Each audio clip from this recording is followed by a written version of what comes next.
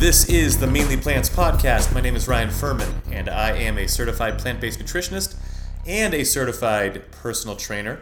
The website is mainlyplants.com. Get a hold of me through there or social media at mainlyplants or my email, ryan@mainlyplants.com.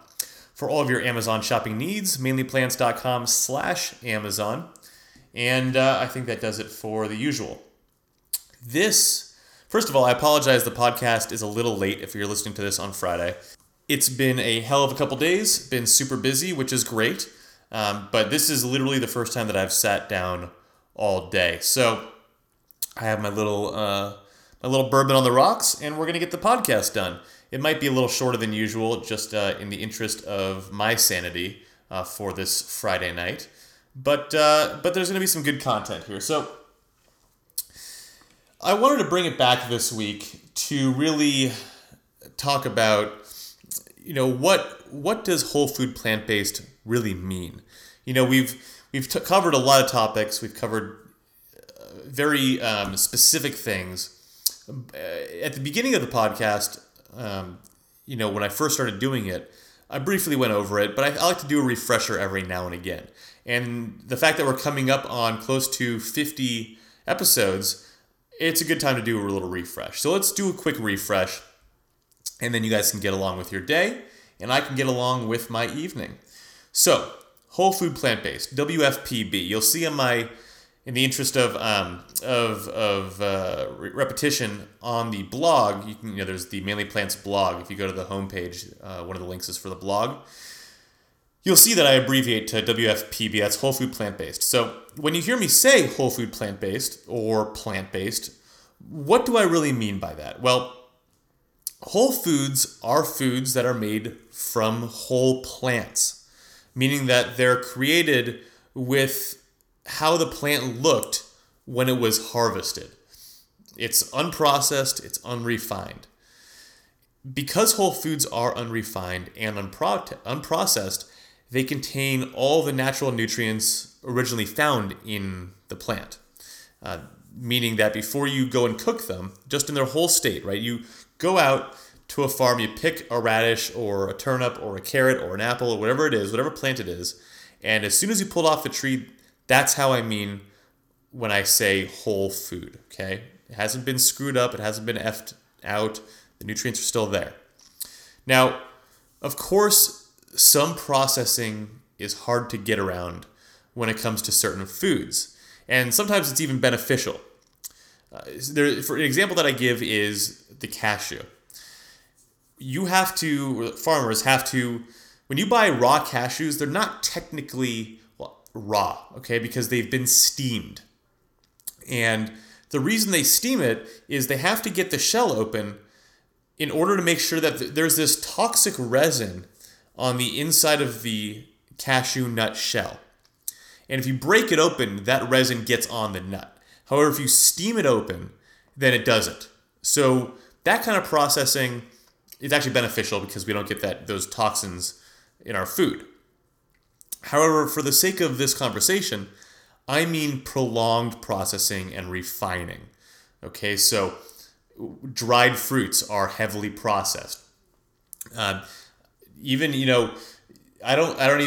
even mean cashew milk or almond milk that's been processed. All right, so whole foods. When you go to the produce section of the grocery store, and the food's sitting there exactly how you would see it from the farm, from where you would pick it or pluck it or whatever, that's what I mean. Okay, those are the whole foods. That's what I mean when I say whole food. Now, whole food is not milk. Whole food is not chicken breast. It is not steak. It is not shrimp. It's not any of those things, because you can't take a salmon out of the water and bite into it. You can, but it would be disgusting. Okay, so you have to process it in order to eat it. You have to process beef in order to eat it. Those are not whole foods, and especially not plant-based, okay? So what I mean by plant-based is, it kind of speaks for itself, right? But no meat, no dairy, no poultry, no seafood, no eggs, nothing like that. If it came from something with a mother or a father, then it's not plant-based. Okay, so a lot of people ask me if I eat eggs. not plant-based. A lot of people ask me if I eat, what's the other one they always ask me? Yogurt, not plant-based. There is plant-based yogurt, but when they're asking me, no, it's not plant-based. No shrimp, nothing, okay? Nothing that comes from, a lot of people say if it has eyes, I don't eat it. If it has a mother and father, I don't eat it, okay? So let's talk about what foods we should be eating. Okay, so let's start off with grains. Grains and other starchy foods in the whole food form. Now, a lot of people like to eat their starches. A lot of people eat a lot of carbohydrates and less fats, whatever works for you. Okay, so that's the foundation of their diet. Now, when I mean whole grains, when you look at if it's a package of something, right? If it's a boxed or packaged food, the first ingredient on the label should always be the word whole, like whole wheat, okay? 100%, if it says something like 100% stone ground wheat, it's not whole unless it has the word whole in there, WHOLE, okay? So you need to make sure that if you are buying prepackaged, pre-boxed foods, the first ingredient should be whole. Now, let's talk about some grains, some good grains that are good to eat. Brown rice, wild rice, oats, wheat berries, rolled wheat, quinoa. Okay, so potatoes, yams, parsnips, those are great starches. Winter squash, beans, lentils, and peas. Pretty simple, right? So those are the good starches and whole grains. You don't want to eat, pasta does not count as a whole grain, unless it says it. But typical white pasta, not a whole grain. I love pasta as much as the next person. It's not what you should be eating, though. Vegetables. Vegetables are packed with tons of nutrients, and they have very few calories. They are nutrient-rich, calorically poor, which is what you want to look for. So if you're trying to lose weight, then vegetables should be 80% of your meal. Okay, so you want to make sure that the vast majority of your meals are vegetables, especially if you want to lose weight. I mean, just for basic health and optimal health, 80% of your plate should be vegetables, whole vegetables, okay? Now, the other side of it is fruits. Fruits taste better, but they have more calories. Our brains are wired to seek calories. That's why our brains tell us that fruit tastes better. But if we rewire it, then we can get our brains to crave whatever we want. Now I like vegetables much more. I don't like fruit too much. You want to make sure that the fruits that you get are unprocessed, okay? So applesauce, juices, smoothies, dried fruits, those are processed. Those are not what you want. You want whole fruits. Get a whole apple, bite into it, go to town. But you don't want to get applesauce, okay? The next category is legumes. So within that are beans, peas, and lentils. They are very nutritious. You can tell my brain's starting to go down for the night. They're very nutritious, and there's a million ways to cook with them. Now, I love lentils. They're protein-packed. You can make lentil loaf, which is kind of like meatloaf. You can make a simple lentil soup. You can just cook them and rinse them and put them on your salads. They're great for you. But there is a ton of options to cook with when it comes to the lentils category. Now, peanuts fall into this category, and they are high in fat, so you want to make sure that you use them sparingly. It is good fat, and it is saturated fat. Yes, saturated fat you can get from plants, but it's healthy fat. Okay, it's healthy saturated fat. It's not like the same kind of saturated fat that you'd get from beef. And you want to make sure that when you get peanuts, that it's no salt, no oil added. Okay. And then finally, the final category is herbs and spices. You want to go to town on these, okay, except for salt. Salt's the only one that you want to be careful of, especially if you have hypertension. And the only kind of salt that you should be using is Himalayan pink sea salt. And if you're not sure why, go back and listen to the previous podcast. If you're still not sure why, then email me. But go to town with herbs and spices. This is how you're going to flavor your food, right? So if you get, a block of tofu is processed, but, my general rule is 80% whole foods, 20% whatever else. Okay, so as long as you're eating 80% whole plant-based foods, you're going to be fine. The other 20%, toss some tofu in there, toss some whatever you want, whatever your desire is, smoothies.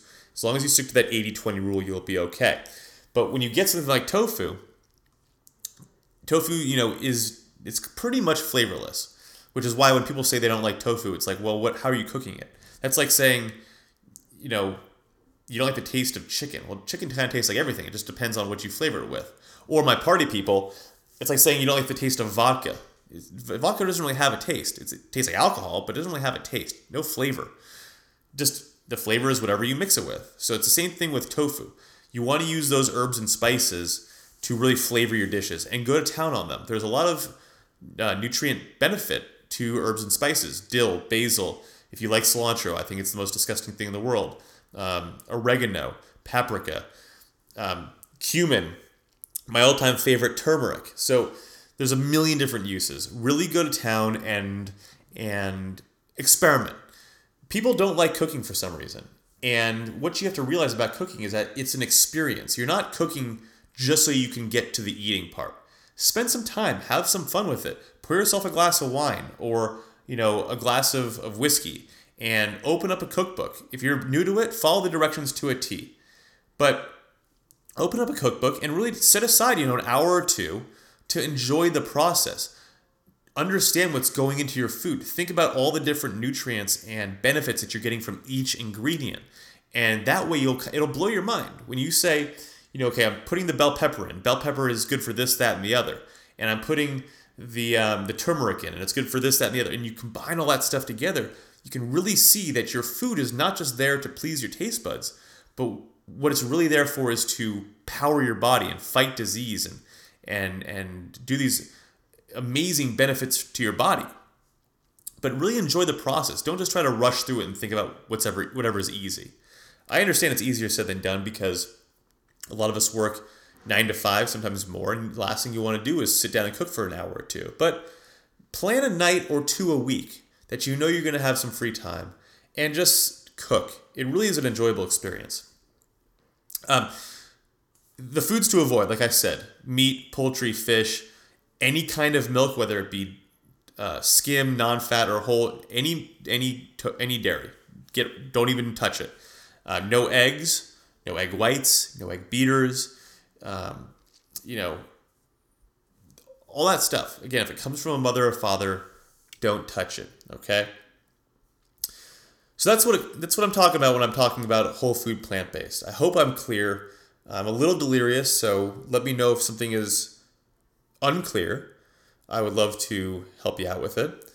And we're gonna wrap up. We're gonna wrap up with our plant of the week. Okay.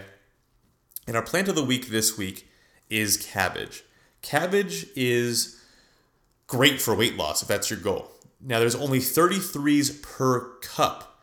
And if you decide to cook cabbage, it's low in fat and it's high in fiber. Okay, so it's what we'd call a smart carb. Moreover, it's brain food.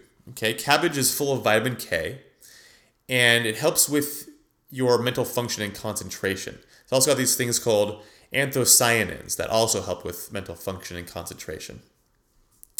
And they also help prevent nerve damage, which improves your defense against Alzheimer's disease and dementia.